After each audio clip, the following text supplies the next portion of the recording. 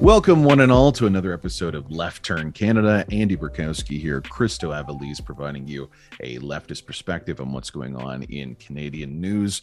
Christo and I usually spend an hour opining on whatever we really want to, with some input from y'all, but this week we decided we need to get an expert in on what has been happening here in Canada, specifically with the coronavirus and the impact of that. We have Nora Loreto, who's famously from the Sandy and Nora podcast, Canadian journalist here. She has the Take Back the Fight podcast, part of the Harbinger Network. Nora, thank you so much for joining us. Hey guys. We really wanted to kind of go in with your new book. Yes. Because we've talked a lot about COVID. We've talked a lot about the failures of policy on the medical side and on the social assistance side. And, you have this new project out, Spin Doctors, How Media and Politicians Misdiagnosed the COVID-19 Pandemic. And we really just wanted to kind of pick your brain about this crisis, this failure, and what that means, because COVID isn't over, of course, but also what it means for healthcare, for labor organizing, and for, Canadian society more broadly. So, I mean, what's the thesis of the project? Like, what's the research question and thesis? I know that's not always an easy one to answer, but.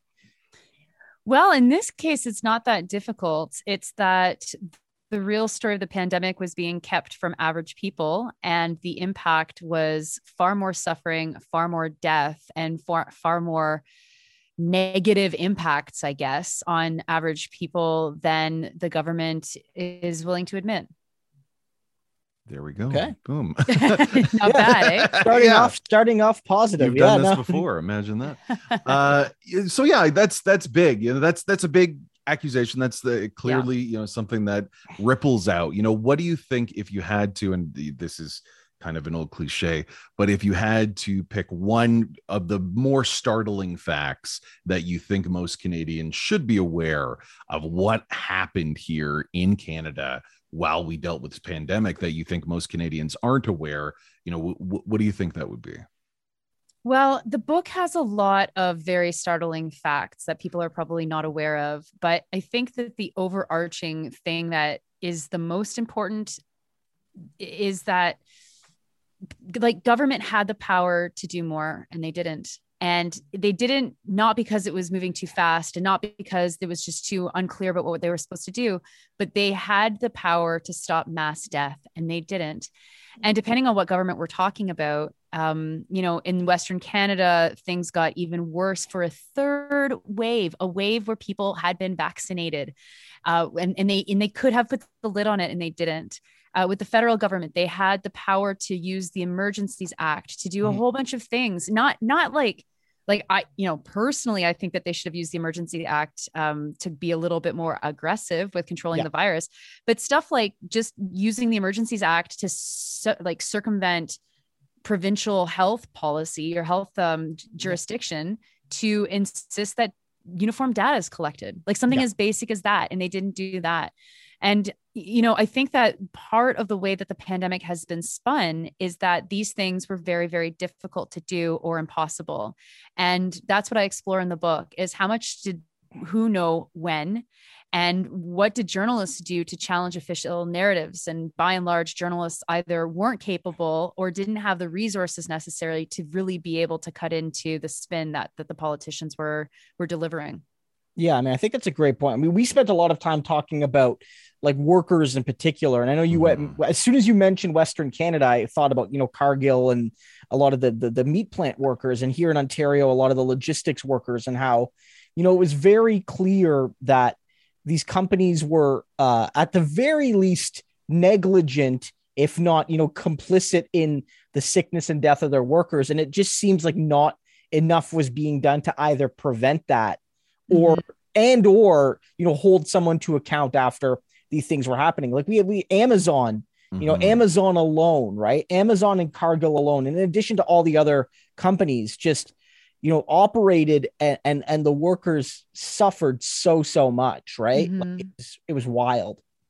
Like, Yeah. And it, it's those companies, but it's also Purolator and Canada Post. It's also all of the tar sands companies, CNRL being the top of the list for deaths, and Suncor. wow. There was like the only mass industry shutdown that happened during the pandemic was the construction industry in Quebec in the first wave. And it was the only province that even shut down the construction industry. And after the first wave in Quebec, like the rest of Canada, no massive industry shutdowns happened. And so there was no ability for a lot of Canadians to keep themselves safe from the pandemic. There was a study that was done by the BC Centers for Disease Control that was published in May of 2020, and it got almost no media coverage. I found it in some local community newspapers in BC. And they surveyed something like 500,000 people, and they asked, are you following social distancing measures and public health orders? And something like 97% said they were.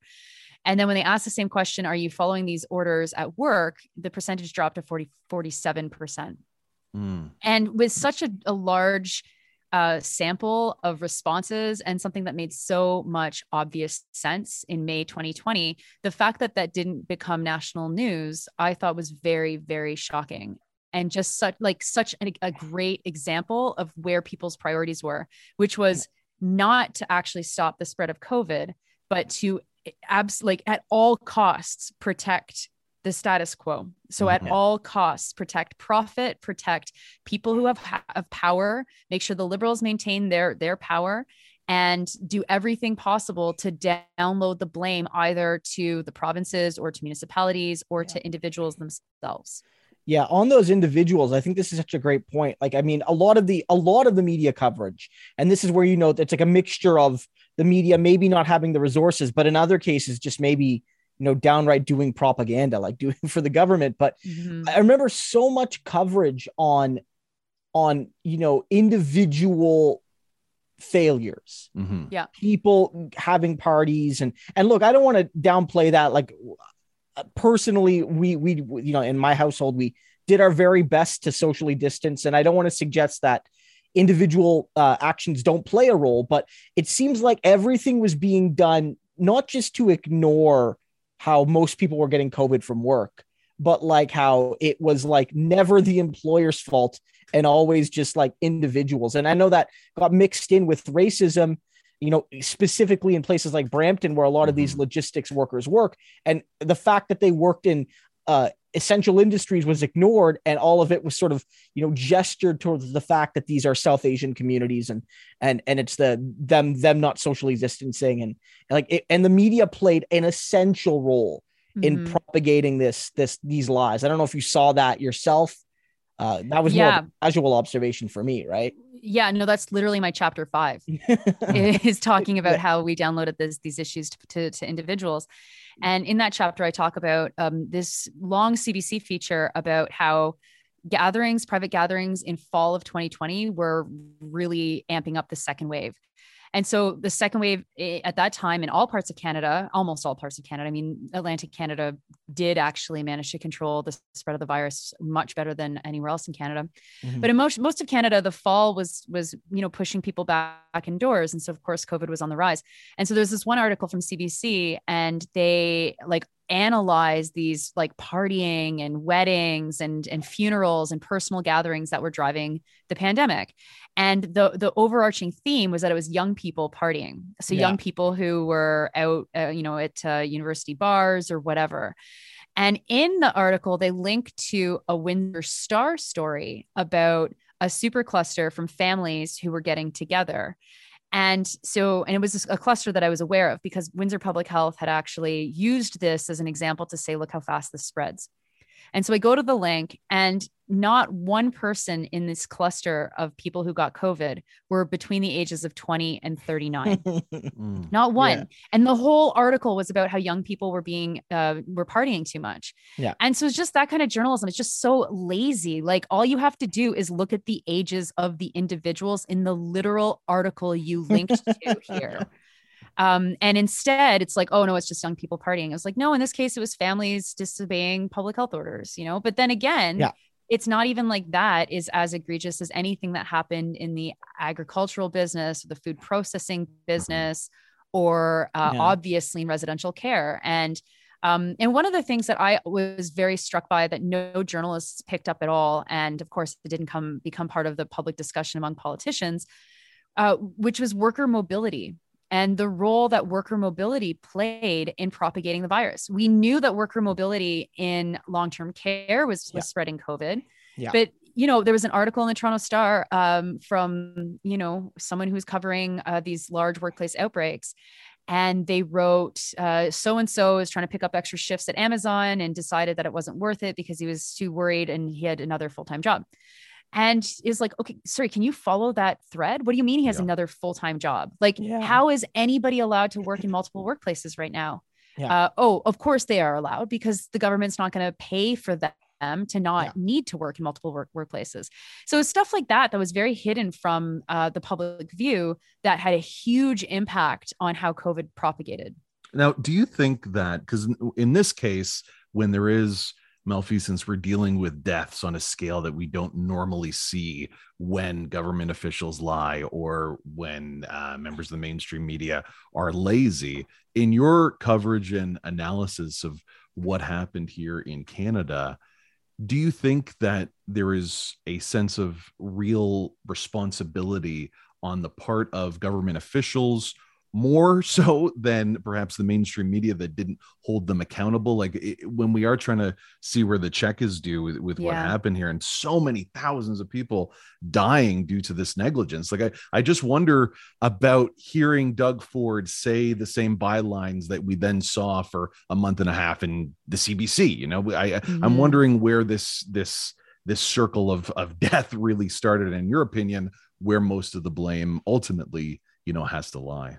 Well, we live in a democracy. And so ultimately the blame does lie with politicians. We can't blame journalists for not finding the magic recipe to force politicians to suck less. Right? But do you think there was many instances of, not just laziness, but of something that could be considered almost equal, and perhaps not equally, but also criminal? I think that politicians played journalists, and I think that the conditions that journalists found themselves in were very difficult to continue doing normal reporting. So there were more than 2,000 journalism jobs lost in 2020, which had a huge impact on coverage. There was a crisis in advertising revenue, which also had a huge impact on coverage. You had the CBC, which has an annual operating budget of $2.9 billion, which is equal to the net profits of Rogers. And CBC didn't get any COVID relief funding. There was no special package of funding for the CBC. They couldn't use the wage subsidy. They didn't get any extra money. And so the CBC, already run by conservatives who have an interest in upholding the status quo, so at the top you have them squeezed, and at the bottom you have them squeezed. And so obviously the quality of the reporting was going to be affected. And then you have, companies like Rogers and Bell and TELUS and Quebecor that made a lot of money off of the wage subsidy that, had collective profits of something like $8 billion. And then you have Rogers taking in $120 million from the wage subsidy, Bell taking in something similar, and at the same time laying people off. So it's one thing to look at the coverage of an individual journalist and say that probably led to death. And maybe it did in some cases.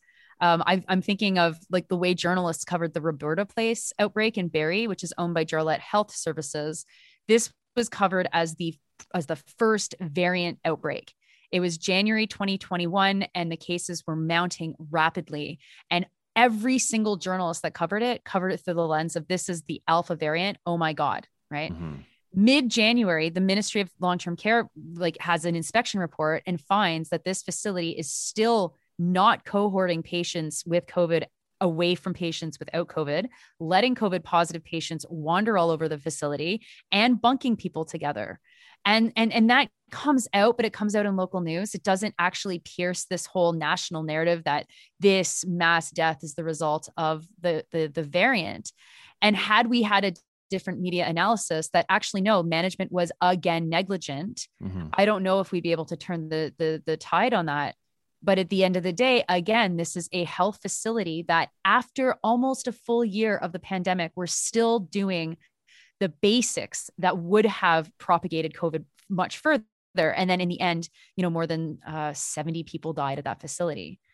So I've tried to be nuanced with my analysis to show that journalists are workers at the end of the day, and they're not serving anyone other than, their bosses and what they think the truth is. But journalist management, and then certainly the owners, were they in collusion with the politicians? Well, they're on the same side anyway. So yes, by default they were.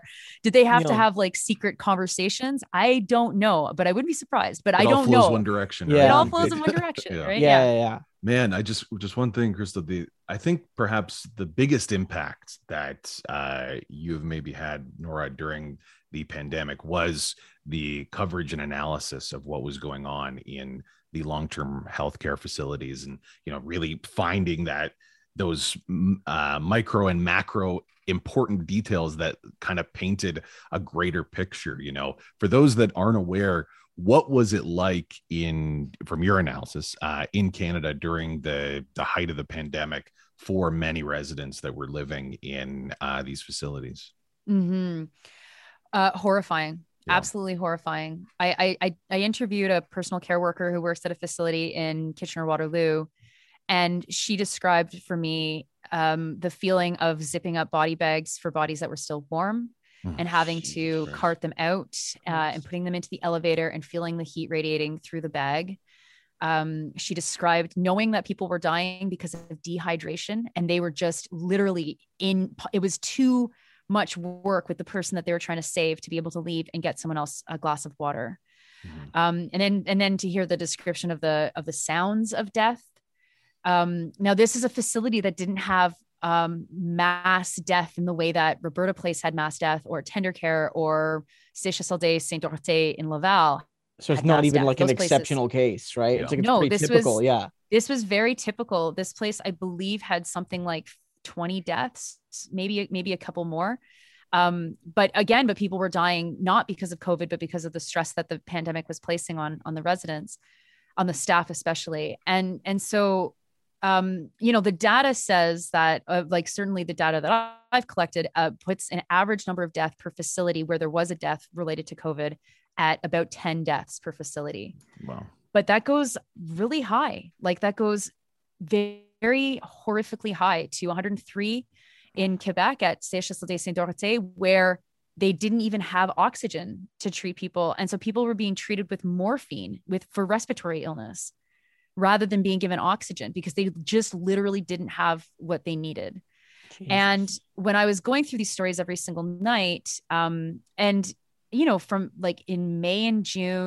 April, May, June 2020, December and January 2021, I would be logging hundreds of deaths every night, hundreds. Yeah.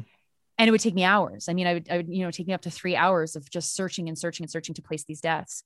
And I think that there's a theoretical side to this, that people understand that, 18,000 deaths happening within the walls of residential care in this country is a disaster, and 18,000 people is a lot of people and whatever.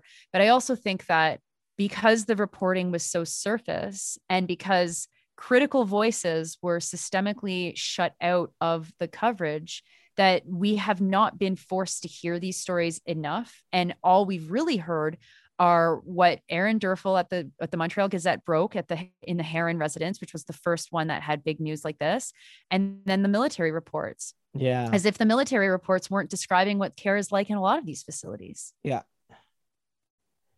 Yeah, no, certainly. Sorry. Yeah, no, 100%. Because a moment there, you think you hear a lot. And that was, I think a lot of people would say, if we did hear about COVID, it was the LTC issues. But I think, as you noted, is even that coverage was limited for a variety of factors. But yeah, that imagery it's horrifying, right? I don't know what else to say. I guess I could just add to that, Mark, because what do you think that, because you were, I think, one of the strongest voices at the time that was doing that. There wasn't a lot of other people in Canada that were logging those daily deaths. And, when you're looking at it kind of from a macro perspective, what does, you said those 18,000 deaths, what does that say, I guess, about the Canadian response to this terrible pandemic? Do you think that there's something uniquely awful about what happened in these facilities,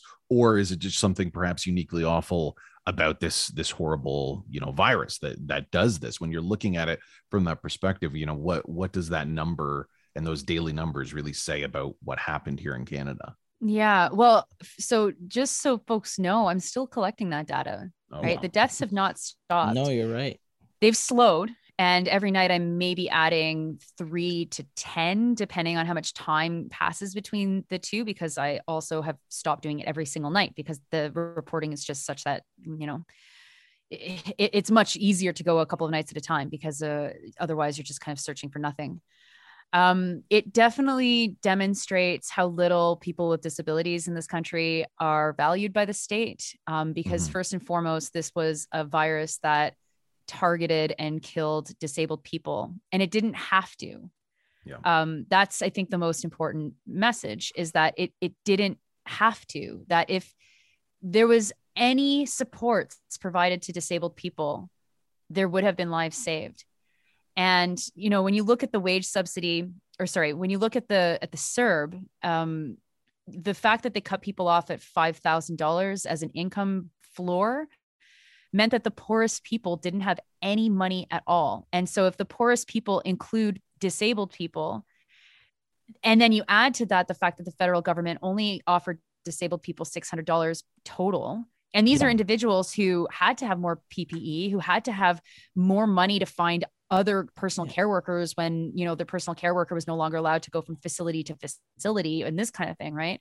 Yeah. It was absolutely horrifying. And the way that this whole pandemic has been spun to be just this unavoidable tragedy of elderly people dying, completely erases the fact that it was first and foremost disabled people dying. Because if you look at like residential care, long-term care is where you've got the most help, right? Where you've got people who need the most help to live. The retirement residences are not like they skew a little bit younger, but not by a lot. There's still like 95-year-olds and 100-year-olds living in retirement residences. It's a question of how much autonomy you have. Yeah. And the fact that the deaths were so high in long-term care and were lower in retirement residences was one example of how this was first and foremost killing disabled people. Yeah. And the ableism within society in general, and specifically within how Canada reacted, absolutely led to more deaths.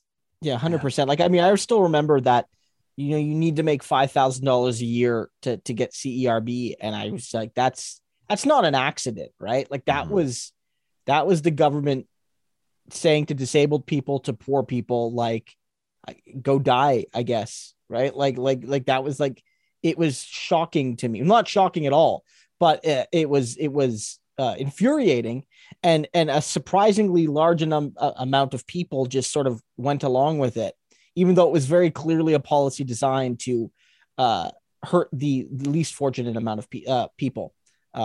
It absolutely crazy. And I think that's a great point too, because, and this is something that I, catch myself forgetting, is that it's not only senior citizens that live in long-term care facilities, right? It's not only older people. There are people of all ages that have to live in these facilities, because as Nora says, it's about, needing help and assistance to kind of live with dignity. And they weren't able to do so. Well, we never even got the statistics of how many people died in adults assisted living or group homes or other facilities for disabled people in Ontario until Megan Linton did the research herself. And she's an activist and a researcher who's amazing, and people should check out her work. But she kind of like insisted. And then finally the NDP posed the questions that we finally got the numbers of how many people died within these, they're not just group homes. There's a whole list of different names that you can call them, but I think probably most people will think of group homes. And so when they gave the list out so when the NDP got the list based on the questions that they asked, and they give it to Megan, and Megan gives it to me to write a story about this was back in June of 2021. So this past year. I call the ministries to double check all the numbers, and I had to deal with 3 different ministries because they're operated by the Ministry of Municipal Services. They're operated by Ministry of Health, and operated by municipalities. Mm-hmm. And the group homes that are operated by the municipalities, when I followed up and said, so here's the death count, has it changed? Because this question was asked 6 weeks ago. They were like, that actually doesn't include any facility in the city of Toronto. And the city of Toronto has half of the group homes managed by municipal affairs in the province. Yeah. So even the official opposition questions were not netting the truth. It was enraging. It was completely enraging. And it's just demonstrates how much of a non-priority disabled people were in this pandemic. If they can't even be bothered to count the number of people who got COVID and who died, and then they're not reporting that publicly. Some public health units did report it, like Hamilton, but it was not uniformed and certainly not national. I mean, we still don't have a national picture on this at all. And the same issue was when I was trying to find the number for how many people died from COVID that they acquired in hospital. That took months. And the Ministry of Health in Ontario said, no, we just don't collect that data. And which was a lie, a straight up lie, because I knew people had that data and they were telling me you have to keep trying and go different ways. And so I eventually went to the Canadian Institutes for Health Information and they compiled the list for me. And so that comes out in August 2021, the first time that we have a national portrait, minus Quebec, although Quebec, there was at least some data on it already, of how many people died from COVID that they got in hospital. Doesn't that seem like something that should be an obvious data point that is being regularly collected and disseminated? It was just very mind-boggling. That people would want to know perhaps even more than just a daily count, but something that is, a little more cumulative. I'm thinking about August of this year and what the general narratives were here in Canada.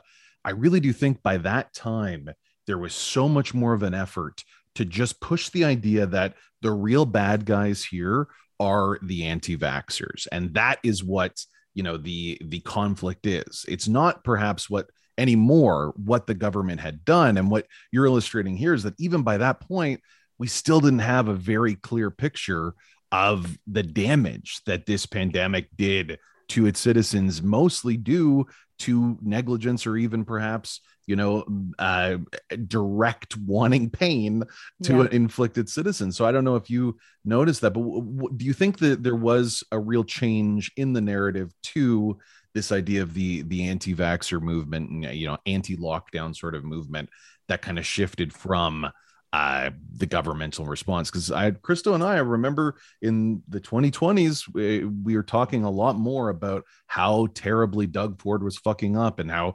insidious that was. And I feel like in 2021, things kind of shifted a little bit. I'm wondering what you found.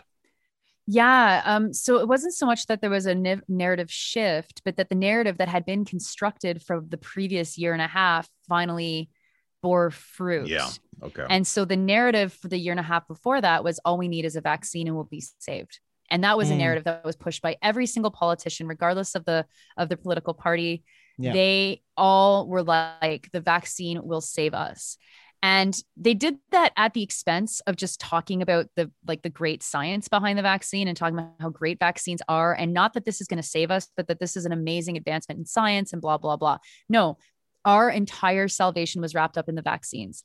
And so when they started the mass vaccination campaign in January through March of people living within long-term care, infections walked off a cliff. And it was this amazing showing that Canadian procurement has been a success, that science has been a success. And once we get everybody in society vaccinated, then it'll all go away.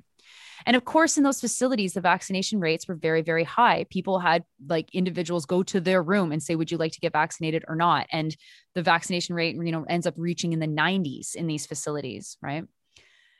Bring that to the general population, and there's no mandatory vaccine law, which I think is probably a good idea. I think that would have been a disaster if they tried to impose a vaccine mandate from the government. Mm-hmm. But I mean, that's something we could debate. It's an interesting conversation to have. But without a governmental vaccine mandate, you couldn't expect to have 100% coverage, which was almost what they had in long-term care and what seemingly was necessary to get to a level of immunity that would stop the virus from circulating to an extent. Of course, it did still circulate a little bit. And so by the time August and September come around 2021, the vaccine campaign has almost reached its limit. Like there's still a couple of more people that will trickle in over the next couple of months, but that trickle is slow. And the lion's share of who is going to get vaccinated has gotten vaccinated. Yeah. And so then obviously the narrative had to shift. And so there was no discussion about workplace transmission. There's not even discussions about severity, which is what I want to know. Like every one of these outbreaks, what is the severity? We know what the severity is in non-vaccinated people. Are we talking about like people getting COVID and it's just like a cold? Or are we talking about like deathly ICU level COVID still, even though people are vaccinated? So we don't even get that. And instead we get, a complete obsession with the anti-vax pro-COVID movements that are the reason that COVID's not going away. And it started actually with the nurses and the healthcare workers who refused to get vaccinated. And then there were outbreaks within long-term care facilities, rather than saying, wait, like, are you just operating as normal again? And maybe that's why COVID is circulating. Like, is it really because you had one nurse who was unvaccinated?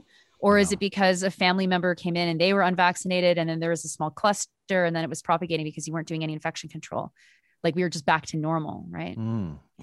Yeah, no, I think that is really terrifying. Like obviously the human misery is something that is difficult for any one person to really quantify when you're dealing with the numbers we are here. It's hard to enter into our minds because it is so horrifying. But one of the other horrifying aspects here that I'm getting from your analysis is just what this means for the next cataclysm that's going to be hitting Canada, and what we did during COVID-19 and are still doing in COVID-19 regarding the media apparatus and the politicians that are making decisions that are going to ensure that this happens again. Because basically from what you're describing here, if we're hit with another pandemic level disaster, or the very likely environmental natural disasters that have been happening are going to increase in severity, if we're in something like this where everyone needs to rally and there needs to be this uniformity, what I'm gathering from this analysis is we're not going to do very well.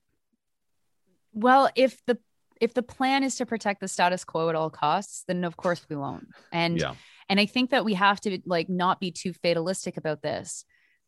Canada's COVID response was not what the people wanted necessarily. And we always knew there would be people that wouldn't get vaccinated. I mean, that is statistically obvious. Yeah. And so even getting mad at them is ridiculous, because it's just like, at this point, fine, get COVID. Like, I hope you don't die. Like, that's literally where we're at. Oh, I hope you don't die. Oh, sorry, cousin so-and-so. I hope you don't die. Right. Yeah, absolutely. But beyond that, like to have a public policy response that puts so much stock in groups of people who we knew would never get vaccinated unless there was an actual legal mandate imposed upon them, then yeah, of course, if this happens again, or if it's the extreme heat event with the BC NDP just kind of shrugging after 600 people plus died, then of course we're going to see this again. But I think that the really important lessons are that people don't want to see this again. And so the real question is, how do we restore power back into citizen organizing or community organizing that can then actually force politicians to do our bidding, rather than just sitting there being like, oh God, Doug Ford's at it again. Oh my God. Like if that guy thought that he was going to get beheaded, he would be doing things differently. He would, you know, it's as well, simple now as his that. daughter is doing like pro anti-vax things and getting paid for it. So I think he's pretty comfortable. I don't think there's that concern really. He doesn't have that concern because no one is going to like come after him. He knows that. He knows that the conservative support in Ontario is a rock solid 30%. And if we're talking specifically about what to do in Ontario, it means literally very slow and intentional organizing in every single community to try and push out these kinds of tendencies. But there's no one who's prepared to do that right now. No one has the time or the capacity or the structures or the resources or the analysis, because I mean, you know, Labor and NDP unfortunately have demonstrated that they're just not there. And I don't know if it's structural or if it's something that we could push into getting them to be there, but certainly the evidence is not looking great.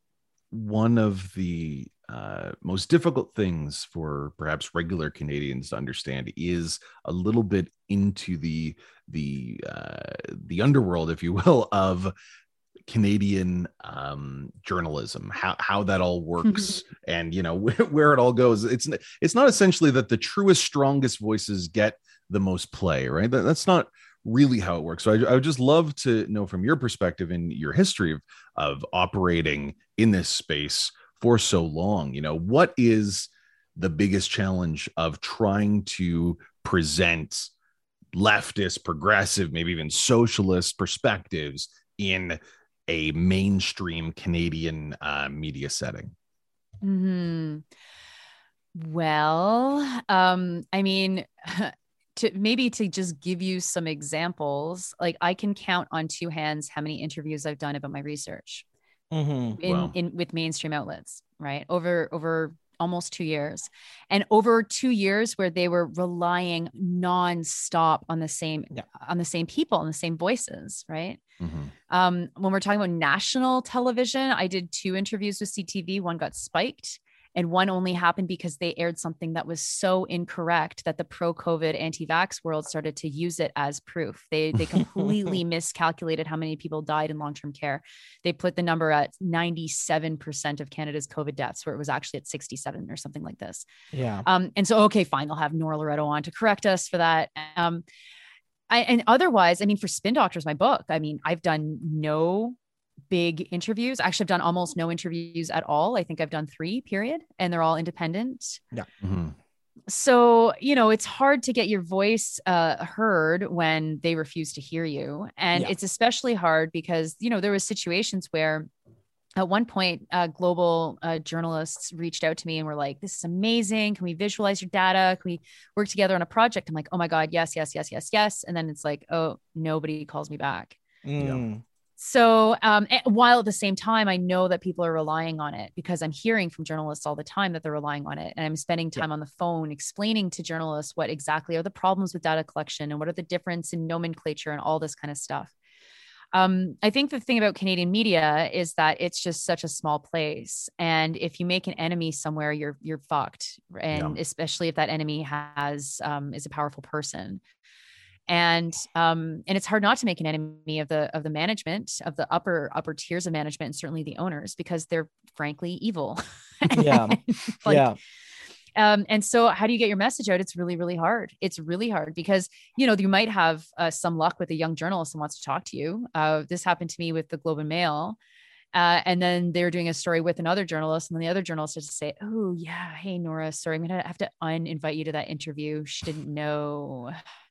No hard feelings, right? And it's like, and this is people coming from people who I know. Yeah. And it's like, no hard feelings. I get it. And fuck everything about that. And this is what you're just trying to talk about the people who died. Like, this isn't like, we're trying to uncover this other great conspiracy about, what's going on here in Canada. It's just, I'm trying to give you information about what it's like for the most vulnerable people in our society. And people want to hear about this. So it is so disheartening to hear that even during a time when you assume that every journalist would use every resource they could, because like you said, many journalists, and I've experienced that too when I worked in Toronto media, that you're pushed to your limit. You don't have the resources to do what you're supposed to do. There aren't 15 reporters covering something that perhaps it should. It's all on you. To have a resource like you that would be able to share this information and to get it spiked for reasons that are kind of inconsequential. Like it does seem like it is deliberately causing a information not to get out that needs to. And I'm wondering if you'd agree with that.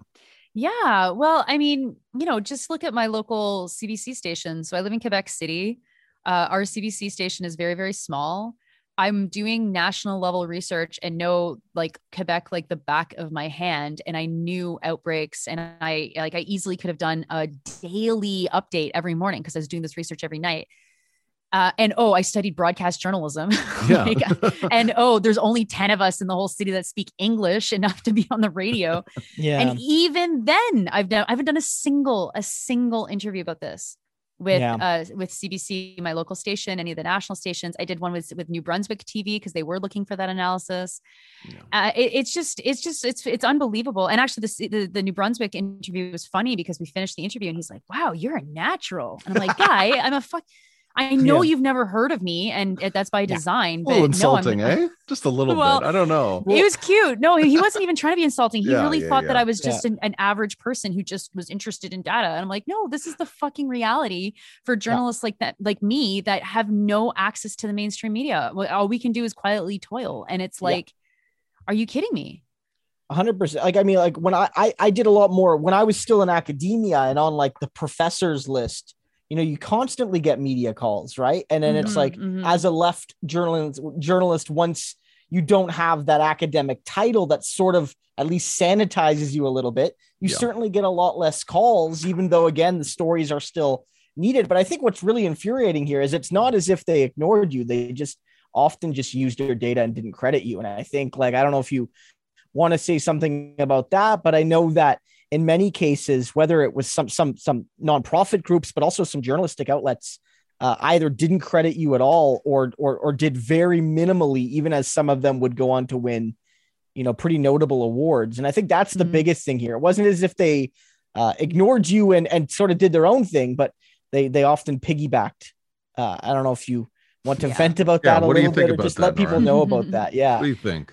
Well, you know, it was funny because the first day that I had released, the second day that I had released this data, which meant the first day's data, I heard it reported through the radio, my exact figure as being attributed to another media outlet. And it was like, okay, sure. Right. But which was fine. I made it public on purpose, and that's what I wanted it to do. A year later, when a team of 4 guys at the Toronto Star win the National Newspaper Award for their investigation into long-term care, you know, they heard from a lot of people who were mad that they, you know, the accusation was that they ripped off my work. And I do not make that accusation. I don't think that they ripped off my work. I think actually what they did was even kind of sadder, was that they literally relied on public data from the Ontario government rather than building their own data, but rather than building their own list. So they're relying on the public official line, like not being journalists, but okay, fine. And one of them was like, I don't even know who she is, was the response, which, I mean, again, you don't need to know who I am, but if you are researching long-term care and deaths in long-term care and COVID, either you came across my data or you didn't do your research. Like that's literally the only 2 options. So like, get out of here with this, like, well, I don't even know who she is. Kind of bullshit line. It's like, guy, you won the award. Like, just fucking be gracious about it. Don't be all weird. It's, I mean, I've never won an award for any of the work that I do, and that's fine. And I don't expect to, because that's just like where, I mean, I fucking wrote a book on feminism and I couldn't even win the Canadian Journalism Feminist Award. Okay. So, it's just, it's clear that like, they just prefer, court reporting. That's feminist. It's like, yeah, it's good, but it's not, that's not advancing shit. Like it's telling a good story, but that's not changing anything the way that you're. It's going to be some dude that looks like me that wins it. That's what's going to happen. Well, yeah. And so, yeah, it was, I mean, it was very, frustrating. I would say. I wasn't surprised. I wasn't like, oh my God, what the hell? But then, you know, then folks created this GoFundMe, which was amazing, and raised money for like to compensate me basically for the work that I've been doing. So that was really, really nice. Yeah, that was a feel good story, I think. That was great to see. Really good. Nice. Yeah. It's hard not to be fatalistic with all this. I know you're trying to shore us up a little bit, but you know, I feel like we hit that a lot on our show, Christo, maybe when we don't even intend to, of just seeing how much really is stacked against trying to impart just like a little bit more humanism in our country through the mechanisms that exist. And, you know, I guess that is the fundamental question I wanted to ask today is, you know, how do you remain optimistic when you have dove right into this, seen what's happened, the human misery, the lack of accountability, the possibility of this, you know, occurring again with the same structures that happened that caused all this pain. You know, how do you remain optimmistic?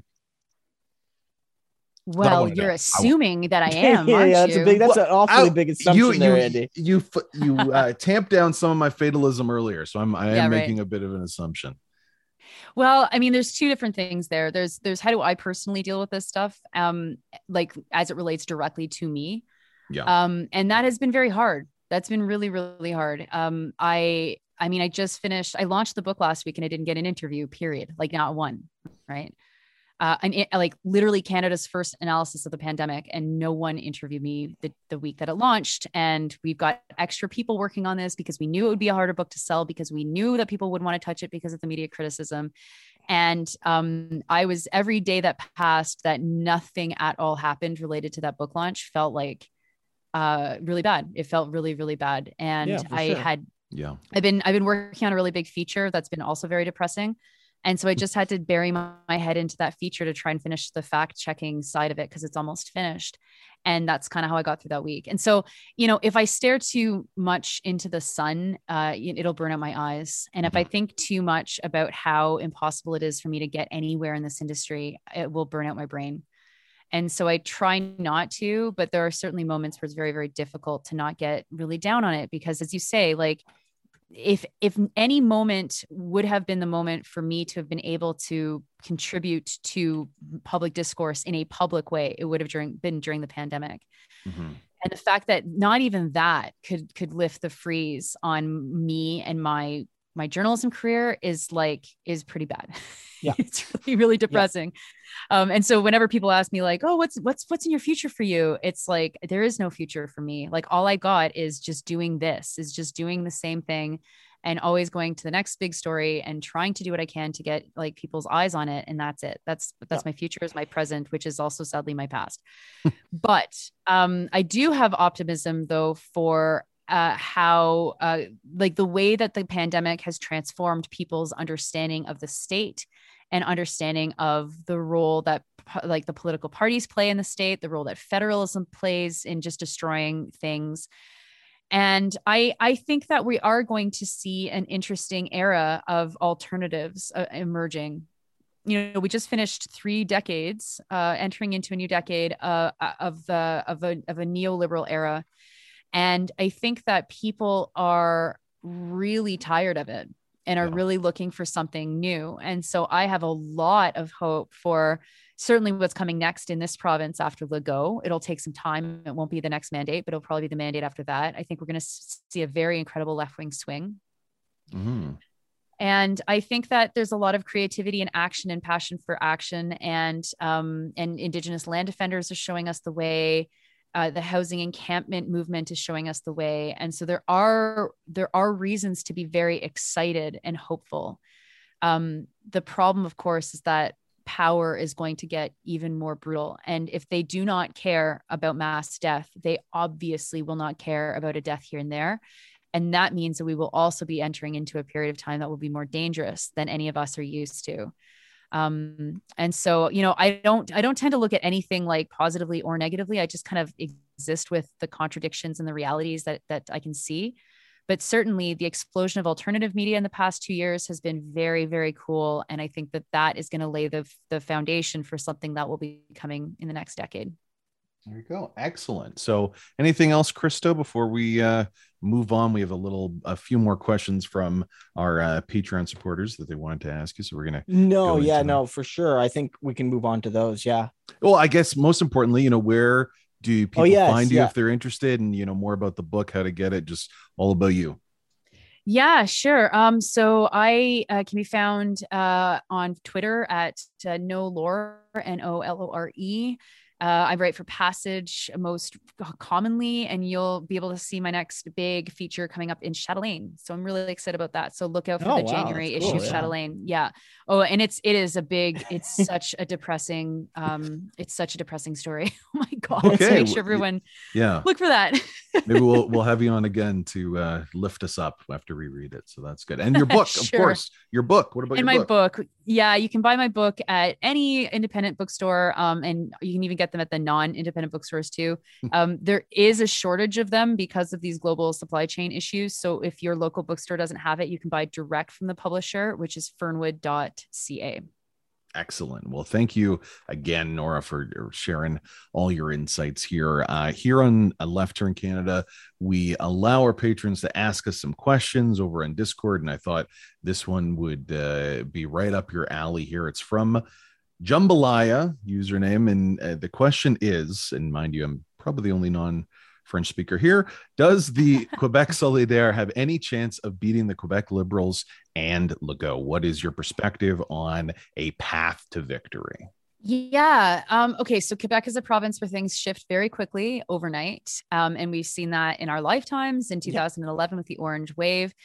And let us not forget that the Parti Québécois went from being a faction of the Liberal Party to a majority government in less than a decade.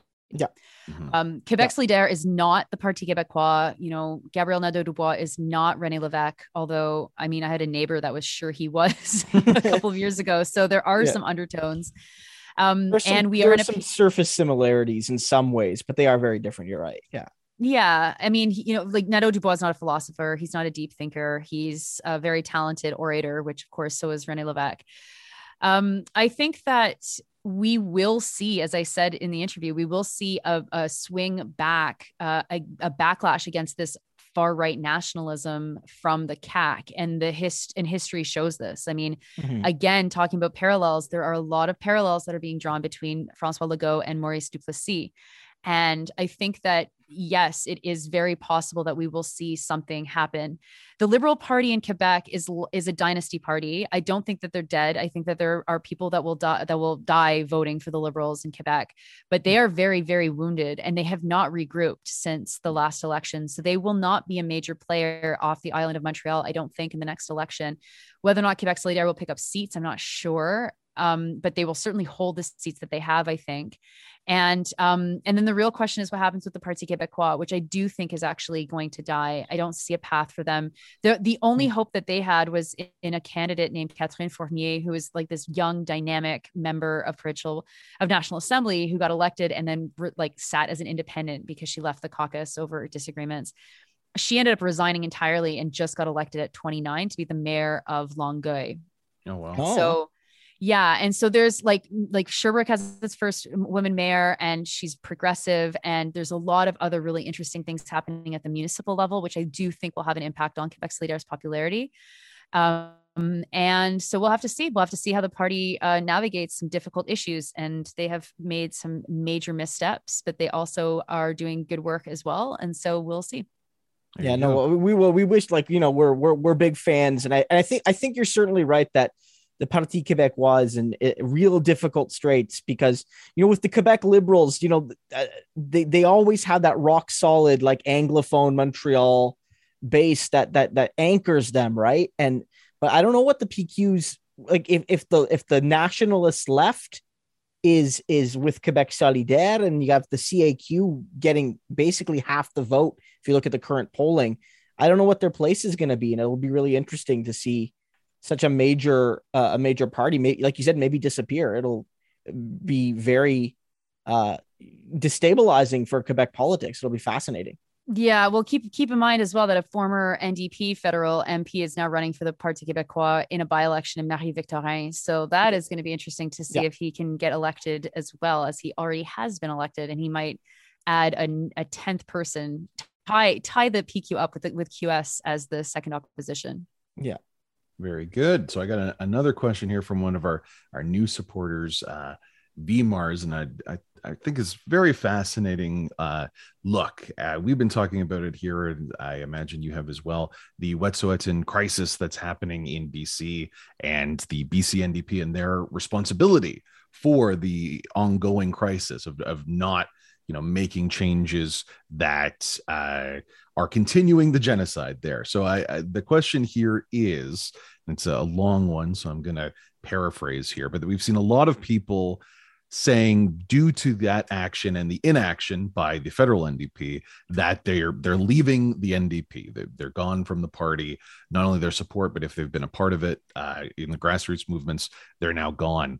VMARS is asking, instead of just leaving, do you think there's any sort of validity or a real path to victory by trying to come together, banding en masse, and presenting the notion of not accepting this as a way of wielding power in a stronger way than just leaving the party? Is there a path here to band together and change the party from within? Is this an incident that you think could, you know, foster that much support? No. All right. No, the only thing that the NDP will respond to is external pressure at this point. And I think everybody leaving the party, if they are interested in partisan politics, they have to figure out some way to become an external pressure to the NDP. I know the folks that run the party, and I know that that's how they operate. and they will do everything possible to maintain power within that party. Mhm. And power is always oriented towards winning. And I also think that disaffected NDPers need to keep in mind that the NDP is a part of the colonial project it is never, ever pretended to not be. And I think that people get confused that when you hear things like justice for Indigenous people or justice for reserved communities, or, all of the issues that we want to see fixed, they still always talk within the colonial framework. And unless the NDP was going to be prepared to stand up and say, we need to destroy Canada and replace the federal arrangement with something, they're always going to be falling into that trap. And so, people on the left need to be very sober about what that means for the obvious limits that exist for that party. Yeah, I mean, I think that's certainly a good point. And there is a long history of the NDP, really since probably the 1960s, being, sort of linked with a kind of like quote unquote left nationalism, right? And that is inseparable from the Canadian state. Usually it's kind of expressed it was as an anti-Americanism, right? Public ownership, union independence from the American Centrals. And you can't disconnect that from Canada as a state that is on stolen land. You can't do it. I mean, look, I think Nora makes a good point, because again, Andy and I have said we can't begrudge people that leave the party based on the party, not adhering to their principles. But it is true that leaving the party might not have the effect of putting pressure if there's nowhere to go. I mean, maybe the Green Party, we've talked about that historically. Maybe a weakened Green Party is easier to take over for a left-wing challenge, and that adds pressure. But it might be the case that leaving the party just leaves the party largely as it is, because the party won't have pressure to the left, because the Greens aren't to the left. And, that whether it's the Marxist-Leninist Party or the Communist Party of Canada, they don't really have, a substantive electoral presence. One thing people are trying to do right now, and whether or not it'll work is of course debatable or what have you, but there is a kind of growing movement from people within the party, including some elected officials and recent candidates, to demand pressure be put on, largely led actually by the Young New Democrats of Quebec, who have kind of started that process. But again, I'm skeptical that that's going to work, if I'm being honest. I mean, you have some big names. You have Avi Lewis and Romeo Saganash and Angela McEwen and Joel Harden spoke in the Ontario legislature about this, gave it on the record calling out John Horgan. But I don't see Singh criticizing Horgan, even though it's very clear what the base of the party wants is. Yeah. How many weeks has it been now? How many weeks has it been when we first started? They want accountability. Yeah. We want him to call Horgan out, and he's not doing it. And I don't think that's going to change. But also, to what end? Horgan is the NDP. Yeah. No, you're right. You're right. And so, and this is, I mean, it was one thing when it was Notley and pipelines, and where most non-Albertan Canadians could say, well, the NDP supports pipelines. This is really weird. Why are you doing this? But here you have a government dictating what its provincial police force should do, because that's what the RCMP is, right? It operates as its provincial police force in this territory. Yeah. And they don't have to do that. They easily could do something else. And so it's this is I get that Singh is not able to call out Horgan because it's the party. I mean, this is also a huge problem with the NDP, in that it needs to have the provincial and federal congruence, which I think is also a huge problem, because I don't think that works. I think that there's a whole bunch of examples of why that doesn't work, because federalism is a colonial construct. And so, I think, Christo, you're right that they need to go somewhere. And I don't think that the Greens are the left option necessarily. The only interesting thing about the Greens is that it's a ready-made party system, and it wouldn't take many people to overwhelm it. Well, especially now, right? Because I mean, if you think the last time they had that pretty successful 2019 campaign, they were polling really well. There was a lot of optimism, and they got shellacked this time. Hypothetically, it would be much easier to take it over now, right? But I'm skeptical. And we saw how a pretty pro-Bolivian coup, pro-neoliberal candidate got treated by the party establishment. I wonder what would happen if somebody actually on the left came in and tried to shake that party up. I think the infighting could be even more volcanic than it Well, it was. would have to be a hostile takeover. Yeah. Like you would literally have to walk in there and expect blood, right? Yeah, And, well, yeah, and yeah. you know, having been in campaigns that are pretty vicious and knowing what that looks like, I also know that people that have that kind of stomach are few and far between because the left is so weak and struggle is so low. Mm-hmm. And so, I mean, if you were going to do it, you would have to be like openly saying, we're firing everybody. We don't care about the contracts. We'll see you in court and we're going to take this party over. And there's not that many people that can stand up publicly and say that, because then you get really nervous because like, oh, do I want to go to court? Oh, am I going to lose my mortgage? Oh, Yeah, right. yeah. All this stuff. Yeah, and that's not what they put in their ad when they were looking for a new leader. They said Yeah, specifically no. you can't do Yeah, that yeah, stuff. you specifically you can't have legal issues with the Green Yeah. Party of Canada. Yeah.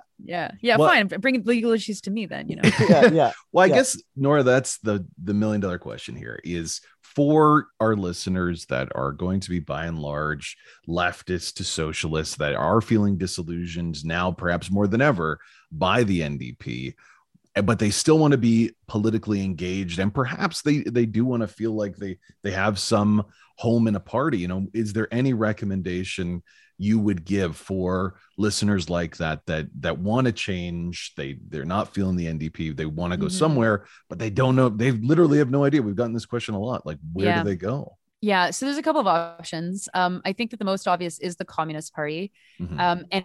And I say that as someone I have major criticisms. Yeah. I think a reformist Communist Party is a contradiction in terms, and I can't believe anyone spends any of their time in a reformist Communist Party. But anyway, that is something that was settled in the 1990s when I was like 6 or 10 and none of my business. They also don't really have a very strong or very clear presence in Quebec. And so for me, it's just not an option. But maybe where you are, there is an interesting candidate and there is interesting local infrastructure and the people are cool. And if that's the case, then there's really no reason to not be involved with the Communist Party. So that's one option. Another option is to create a rival party to the NDP.